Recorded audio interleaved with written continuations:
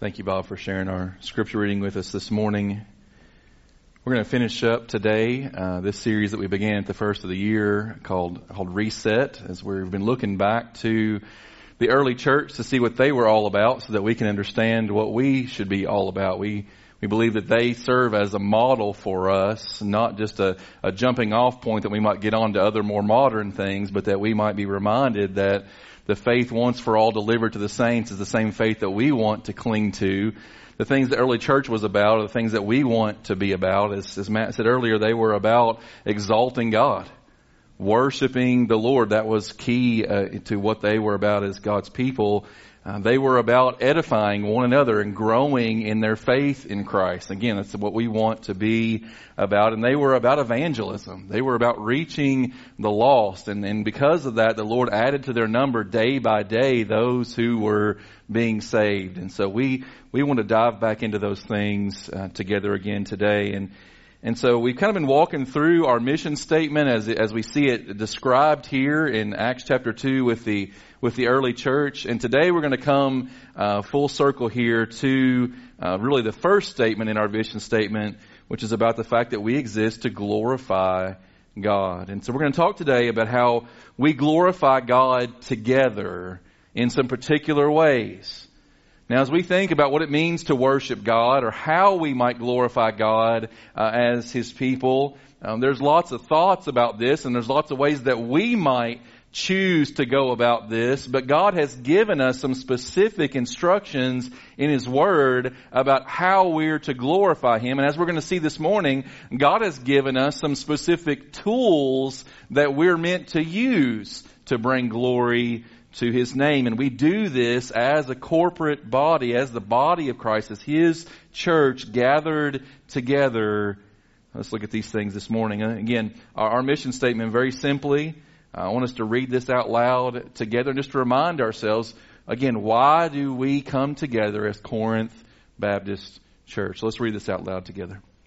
We exist to glorify God by making disciples who gather together to worship Christ, grow together in the Word of Christ, and go together as witnesses for Christ.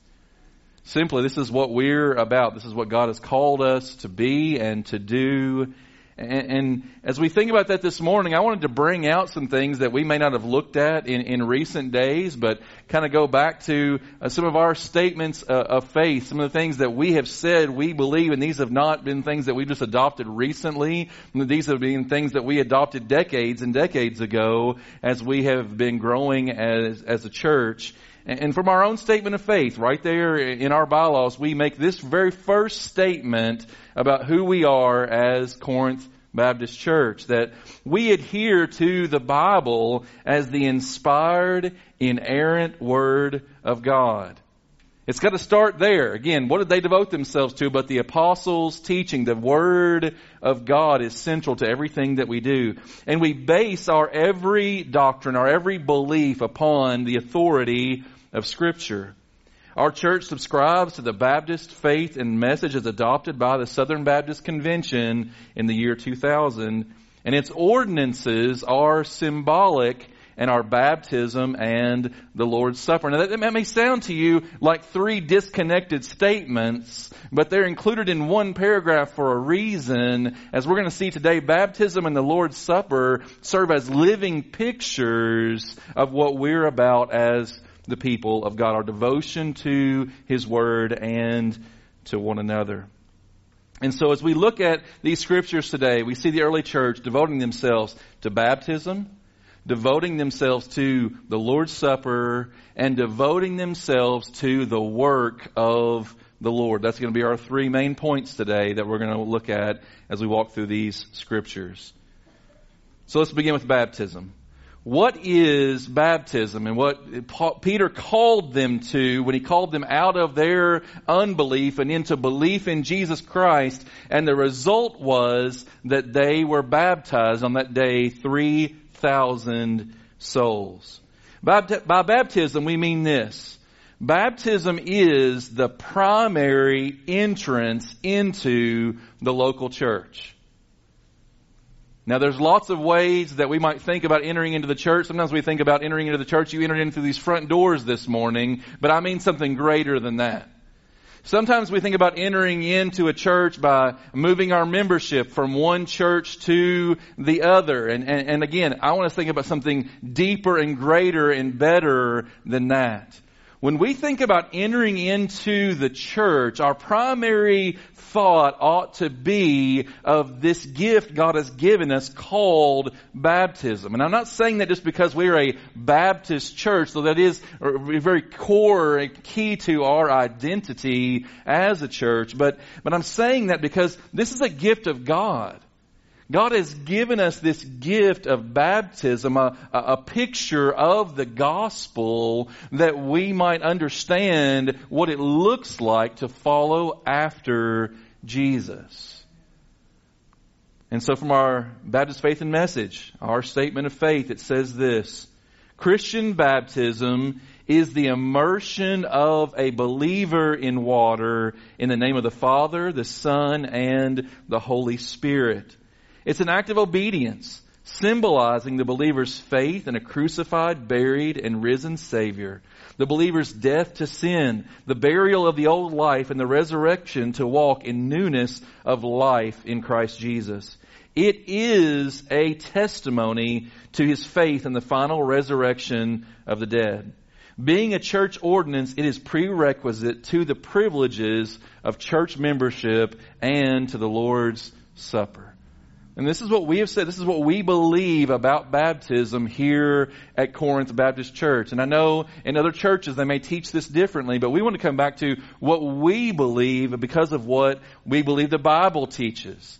Again, we just didn't make up this statement of faith. They were men who spent time crafting this statement so that, and based upon the Word of God, so that we would know what the Bible teaches about this issue of baptism.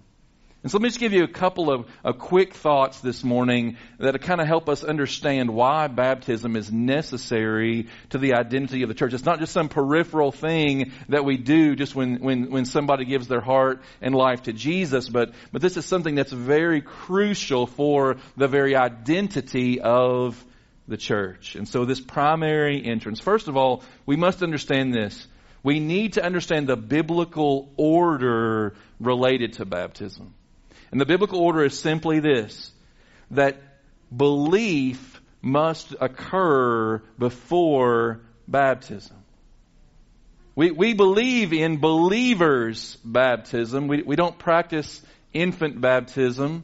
We don't practice any other kind of baptism than believers' baptism. When someone comes to faith in Christ, as they did in Acts chapter 2, when they came to faith in Christ and they said, "What must we do?" Peter says, "Believe in Jesus." And then the follow-up is what? They were baptized. That was the immediate follow-up to their belief, was this act of obedience known as baptism, being immersed in water, not sprinkled or poured over, but immersed in water. And why immersion? Because of what it pictures. Because immersion is a right picture of the gospel. Think about some pictures that we're accustomed to in our culture. One would be the wedding ring. We understand the symbolism of a wedding ring, that if I'm wearing a ring on the third finger of my left hand, that means that I'm married. Now, in other cultures, they have other symbols of what it means to be married. Perhaps in another culture, they wear a necklace of chicken bones to represent that they're married. If I wear a necklace of chicken bones, you don't understand anything but that I'm weird. But when you see this ring, the symbol reminds you that I am married to Beth. The same thing with baptism. We got to get the symbolism right. Being immersed in water represents dying with Christ, and being brought back out of that water represents being raised to the newness of life. It's a symbol that represents something necessary, something that we need to understand, and we need to be picturing it rightly. It's something that sprinkling or pouring water over someone simply doesn't get the picture right. It's kind of like chicken bones around my neck. And so we need to get the picture right, but we also need to get this order right. That baptism without belief in Jesus is simply taking an odd bath in church. And this is kind of weird. And so let me show you from the scriptures this morning. I want to walk through some chapters here in the book of Acts, and let's see some biblical evidence for how baptism is predicated upon belief. That belief always occurs before baptism. We see right here in Acts chapter 2. They put their faith in Jesus, and then it says, and so those who received His Word, that's an act of faith. When we receive the Word of God, that means that we're believing that what the Bible says about Jesus Christ is true, and that it's true for the salvation of our souls and the changing of our lives. Those who received His Word were baptized. Acts 2:41. Flip over with me to Acts chapter 8. As the gospel expands through the teaching of the church, it goes from there in Jerusalem that we saw in Acts chapter 2. It goes to a place called Samaria. And we go from the ministry of Peter to the ministry of one of the other disciples known as Philip. And Philip gets the privilege of leading a great revival in Samaria. As he preaches the word of God, it says in Acts chapter 8 verse 12, "But when they believed Philip," notice that. When they believed Philip as he preached good news about the kingdom of God and the name of Jesus Christ, what happened? They were baptized, both men and women.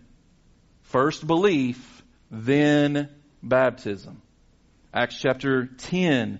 We go from Jerusalem to Samaria, now to a city called Caesarea. And for the first time, the gospel is proclaimed to the Gentiles, to the non-Jews, and they are hearing the good news of salvation in Jesus Christ for the first time in a house of a man named Cornelius. And in Acts chapter 10, beginning in verse 47, then Peter declared, "Can anyone withhold water for baptizing these people who have received the Holy Spirit just as we have?" Now, the receiving of the Holy Spirit is always tied to belief in Christ. And so again, we have belief before baptism, but they believed, they received the Holy Spirit, and then Peter said, these folks need to be baptized. And so they were baptized in the name of Jesus Christ, and they asked Him to remain for some days. Acts chapter 16, flip over a couple more pages. We come to the ministry of the Apostle Paul, and we see in Acts chapter 16 Paul ministering in the city of Philippi, the very city to which the letter to the Philippians was written. And in Acts chapter 16, it says in verse 13 that on the Sabbath day, we went outside the gate to the riverside, where we supposed there was a place of prayer, and we sat down and spoke to the women who had come together. And one who heard us was a woman named Lydia from the city of Thyatira, a seller of purple goods, who was a worshiper of God. Now notice this. The Lord opened her heart to pay attention to what was said by Paul. And after she was baptized, and her household as well, she urged us, saying, "If you have judged me to be faithful to the Lord, come to my house and stay." And she prevailed upon us. So Paul proclaims the word to this gathering of ladies by the riverside. Lydia heard the word. She believed the word. And then the result of that was she was baptized. We need to get the order right. It happens again here in Acts 16. Move down to verse 29. Paul and Silas are thrown in prison because of their ministry in Philippi, and the Philippian jailer has an amazing experience that I don't have time to get into. You want to read this and see the power of God on display for the salvation of this Philippian jailer. But beginning in verse 29, it says, "And the jailer called for lights and rushed in, and trembling with fear, he fell down before Paul and Silas. He brought them out and he said," listen to this question. It sounds like Acts chapter 2. "Sirs, what must I do to be saved?" Remember what they asked in Acts chapter 2? What should we do? What shall we do because of this hearing of the gospel? Same question happening here. And they said, notice what they said, believe in the Lord Jesus and you will be saved, you and your household. And they spoke the word of the Lord to him and to all who were in his house. And he took them that same hour of the night and washed their wounds. And notice this, and he was baptized at once, he and all his family. Then he brought them up into his house and set food before them, and he rejoiced along with his entire household that he had believed in God. Why was the Philippian jailer baptized? Because he believed in Jesus. And that was the right step to follow, belief before baptism. One more, and then we'll move on. Acts chapter 18. Acts chapter 18. Paul continues his ministry now in the city of Corinth. Our namesake here at Corinth Baptist Church. Not the most glorious of churches in the New Testament, but we'll take it. Acts chapter 18, verse 8 says that Crispus, the ruler of the synagogue, believed in the Lord together with his entire household, and many of the Corinthians, notice the order here, hearing Paul, believed and were baptized. And you say, all right, preacher, I get it. But we need to get this. We need to understand this biblical order and how essential it is in the life of the church, because we need to get the entry point right. Entry into the church does not just come through natural birth.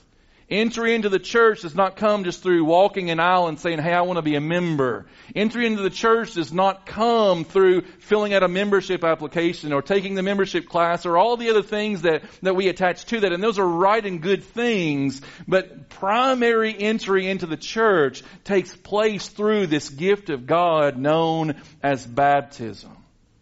And I say that this morning to say to us, we need to prize this gift of baptism. We need to prize believers' baptism, that those who have trusted Jesus Christ for the salvation of their souls would see it is right and good and true for us to follow Him in this gift of baptism. But what's the picture of baptism?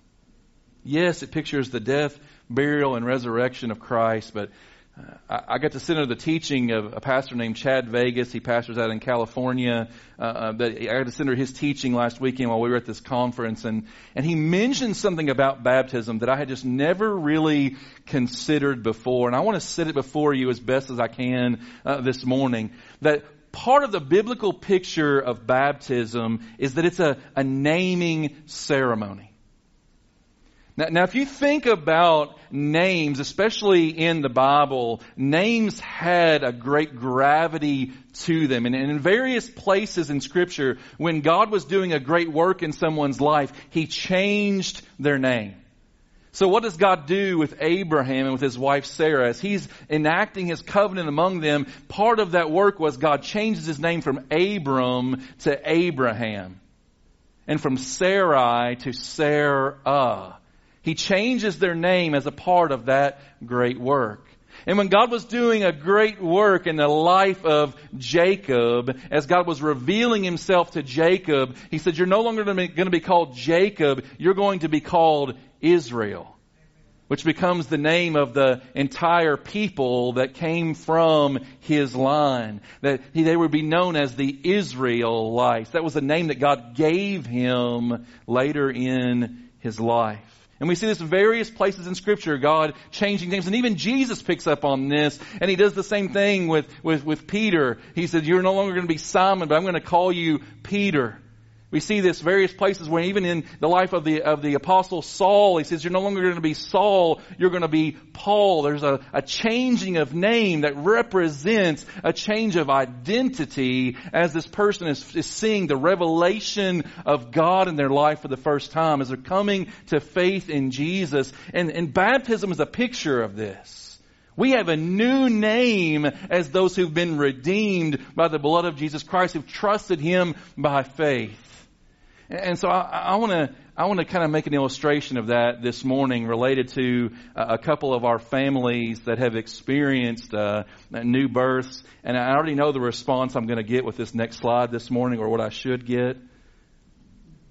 All the ladies. There it is. Thank you. I just heard the little rumble of awes that went through the crowd. And that's exactly the response I was looking for.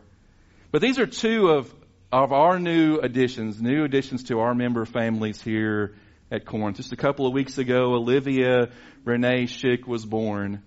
And she's got 3 older siblings and has a lot in front of her in that household. We are thankful for God's gift of Olivia. The name Olivia means peace. And as we think about little Olivia this morning, I want you to ask this question. What authority did Stephen and Stephanie, her parents, have to give her the name Olivia Renee Schick? Why not Olivia Stinnett? Or Olivia Henderson? Or Olivia Rupert? Their authority to give her name was based upon the fact that they were the ones that brought her into this world, that were used by God to give her life. They have authority as her parents to name her. In the same way, when we experience the new birth, God has authority to give us a new name as well. And just this week, we got the joy of hearing that Jane Elizabeth Matthews was born to the Matthews family. And again, why to the Matthews family and not the Kinzer family or not the Stevenson family or not the Williams family? Why did they have the authority to name her Jane Elizabeth Matthews? By the way, the name Jane means God is merciful. Why do they have that authority to name her? Because they were used of God to give birth to her. She was placed in their family. They have the authority that none of us in this room had the authority to name little Jane, only her parents, because they gave birth to her. And in the same way, church, let's understand very clearly that when we experience the new birth, through faith in Jesus Christ, and the Holy Spirit is implanted within us by the power of God, and then we follow in this thing called believer's baptism. This is a naming ceremony. We have a new name. We belong to the one true and living God. He has placed His name upon us. Just as Stephen Schick placed the name Olivia upon his new daughter, and just as Andrew Matthews placed the name Jane upon his new daughter, so God places upon us His name, His covenant name, when we become one of His people. And baptism is a symbol, a picture of that new name, that new birth, that new identity in Christ. It's part of our calling. Jesus came to them and said, all authority in heaven and on earth has been given to me. Go therefore and make disciples of all nations, baptizing them in the name of the Father and the Son and of the Holy Spirit. Notice that He says in the name, not the names. The one name of God, the 3 persons of the Trinity. We see it right there in our commission, teaching them to observe all that I've commanded you. And behold, I'm with you always to the end of the age. Now, I spent a long time on baptism this morning, so we're going to have to fly through the last 2 points, but let's get to it. The second way we glorify God together is through the Lord's Supper.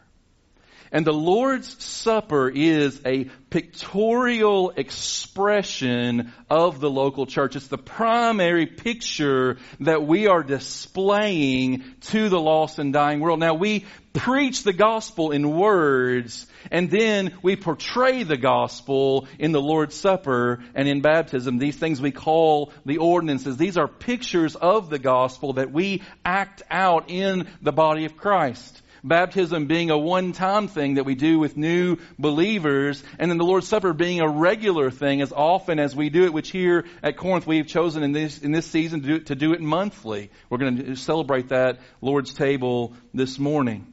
Again, from the Baptist Faith and Message. The Lord's Supper is a symbolic act of obedience whereby members of the church, through partaking of the bread and the fruit of the vine, memorialize the death of the Redeemer and anticipate His second coming. So again, a symbolic act. There's nothing in these elements that we'll take this morning that has any saving effect. There's nothing that's going to cause you to be in right standing with God because you take of this bread and this fruit of the vine. No, it's not that. It's a symbol. Again, think about the wedding ring. The wedding ring does not make me married. It's simply a symbol that I am married. And that's the same thing with the Lord's Supper. It doesn't make us right with God, but it is a symbol that we are right with God, not because of anything that we have done, but because of the finished work of Christ. And so again, there's a biblical order here. The biblical order of baptism was belief occurs before baptism. The biblical order of the Lord's Supper is that baptism occurs before the breaking of bread. Breaking of bread being a terminology for the Lord's Supper here in Acts 2 and in other places throughout the Scriptures. But baptism is the prerequisite for coming to the Lord's table in the gathered church. And by the way, believers, we are commanded by Christ to come to the Lord's table. Now, not to come lightly, not to come without examining ourselves, not to come without confessing our sins, not to come without making sure that our relationships with one another are in good and rightful order, but understanding that the call to come to the Lord's table is not optional. By the way, when I call my children to the supper table, they don't get to opt out on that. Now that may happen in your house, but at my house, when Dad calls the kids to the supper table, you have somewhere in the realm of 37 seconds to be there. And we've had to have some discussions about that recently as they will find things, oh, well, let me just finish this. No. Supper is ready. Get to the table. Church, supper is ready. The grace of God is available. The voice of God calls us to His table, and we don't have the option to opt out. We don't get to say, hey, Dad, can I just eat in my room tonight? That's a good way to get your butt worn out at my house. And we're not going to eat in front of the TV, and we're not going to go outside on the picnic table. First of all, it's January. But we're going to come to the table and we're going to eat together because we're a family. That's what it means to be the church, folks. We're a family. And so we come to the table. But baptism occurs before that. There's a lot of scriptures we could get into, but let me just show you Acts chapter 20. We looked at Acts 18. Acts chapter 20, verse 7 says that on the first day of the week, when we were gathered together to break bread, notice the purpose of their gathering. They came together for the breaking of bread. It's part of the Lord's Supper. When we were gathered together to break bread, it says Paul talked with them, intending to depart on the next day, and he prolonged his speech until midnight. Now, I'm not going to go that long this morning. You ought to read the rest of that account, though. God does an amazing thing there in Acts chapter 20. But the purpose that they were coming together was to hear the preaching of the Word, the gospel made verbal, and then to observe the breaking of bread, the Lord's Supper, the gospel made visible. That was the purpose of their gathering. It was not peripheral to their gathering. It was the purpose of their gathering. They came together for the breaking of bread and to hear the preaching of the Word. And those two things were tied together inseparably. So what is the picture of the Lord's Supper? It's a picture of a united fellowship. If you go back to Acts 2:42, it talks about the early church was devoted to. If you go back to Acts 2:42, you'll notice that the breaking of bread and fellowship are residing together between the teaching of the apostles and the prayers. So it's the Word of God and prayer are the first and last in the list. It's the fellowship and the breaking of bread that are positioned next to one another in the center. I don't think it's by accident. I don't think they were just throwing out random things that the church liked to do together. No, they were saying these things are meant to be held together. And so when we come to the Lord's table, as we're going to do this morning, we are picturing not just our fellowship with God, not just the fact that we have peace with God through our Lord Jesus Christ, as Romans 5 says, but we're picturing our fellowship, our commonality, our unitedness with one another. And so again, when I call my children to the table, I'm not just calling them to come have supper with me. I'm calling them to come have supper with one another. That's why, by the way, it's not the Lord's Supper if you're just having it in your living room. I know there's lots of churches that are struggling with how do we do the Lord's Supper in a time like this when a lot of our folks can't meet together. And there's a reality that we can't do what God has called us to do if we're not coming together. So again, there's an essential nature to the gathering. Part of the essential nature is the table. We must come to the table, so we must come together. It's part of our fellowship. 1 John 1:7. If we walk in the light as He is in the light, we have fellowship with one another, and the blood of Jesus, His Son, cleanses us from all sin. Now, if you look at that verse, there's only one thing that I find maybe just a little bit odd. He starts there, if we walk in the light as He is in the light, that's our relationship with the Lord, right? He ends the verse, the blood of Jesus, His Son, cleanses us from all sin. That's our relationship with the Lord. We're talking vertical relationship here. But then in the very middle, He describes our horizontal relationship. He could have said, if we walk in the light as He is in the light, we have fellowship with Him. But He didn't say that, did He? That's true. Don't discount that in any way. But He says here, no, if we walk in the light as He is in the light, we have fellowship with one another. And the blood of Jesus, His Son, cleanses us from all sin. Our vertical relationship with God is bookending our horizontal relationships with one another. These two are tied inseparably. That's why Jesus said the great commandment is to love the Lord your God with all your heart, mind, soul, and strength, but it's also to love your neighbor as yourself. We're going to talk in a couple of weeks from now about what it means for us to love one another. Finally, this morning, we glorify God together by baptism, by the Lord's Supper, and we glorify God together by the Lord's work. The Lord's work, the path, this is the path of expansion for the local church. Look at verse 47 of our text. In verse 47, it says, as they were praising God and having favor with all the people, and the Lord added to their number day by day those who were being saved. And I know I mentioned this a few weeks back, but I want to mention it again today. Apart from the work of Almighty God, everything that we are doing as Corinth Baptist Church, as God's redeemed people, everything that we're about is utterly meaningless apart from the work of Almighty God. It's not enough just for us to go through the motions. Come together, sing some songs, hear some preaching, take the Lord's Supper, see some folks baptized. It's not enough for us to do those actions and activities apart from the movement of God's Spirit among us, apart from the empowering of God for His work. We are wasting our time. And I'm not just talking about on Sunday morning. I'm talking about all of our time is wasted unless God is at work in us. The glorious thing is He's promised to be at work in us. So we have that assurance. Again, a biblical order here. First, God works for our salvation, and then we work from our salvation.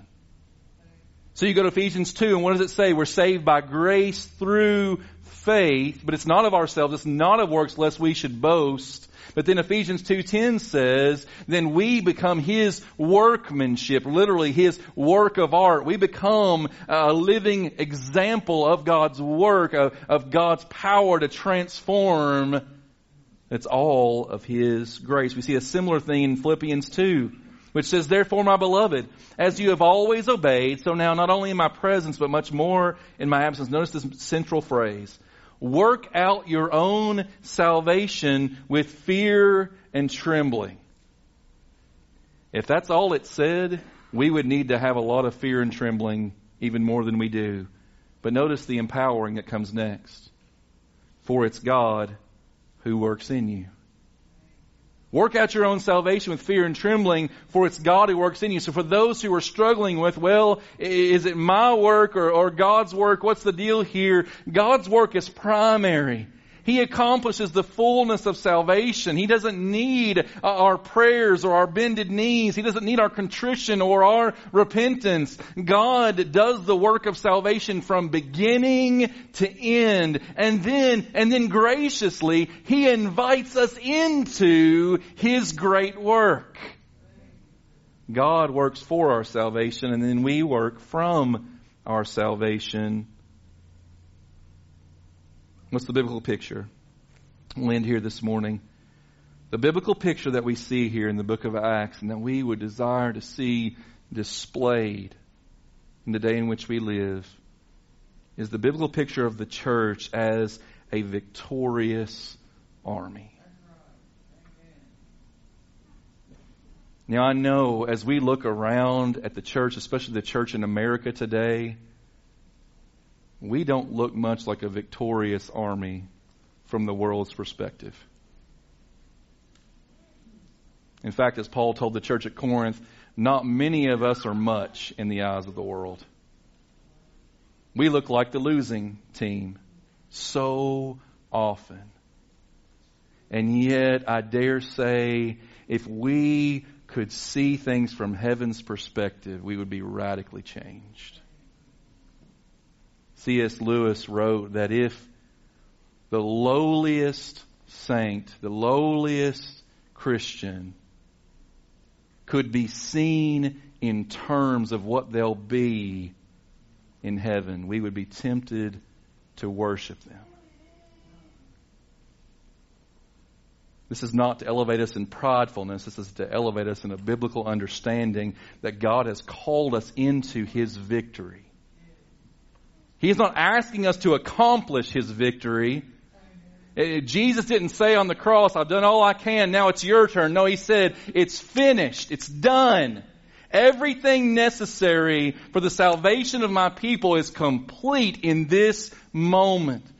But then by His grace, He extended to us a role in the victory parade as we proclaim the gospel, the good news of His victory over sin and death and the grave. And as we invite people to come and to enjoy fellowship with Him, to come to His table through baptism, to come into His church, not just as a Sunday morning gathering, but as the gathered people of God, the family of God, redeemed by the blood of Jesus.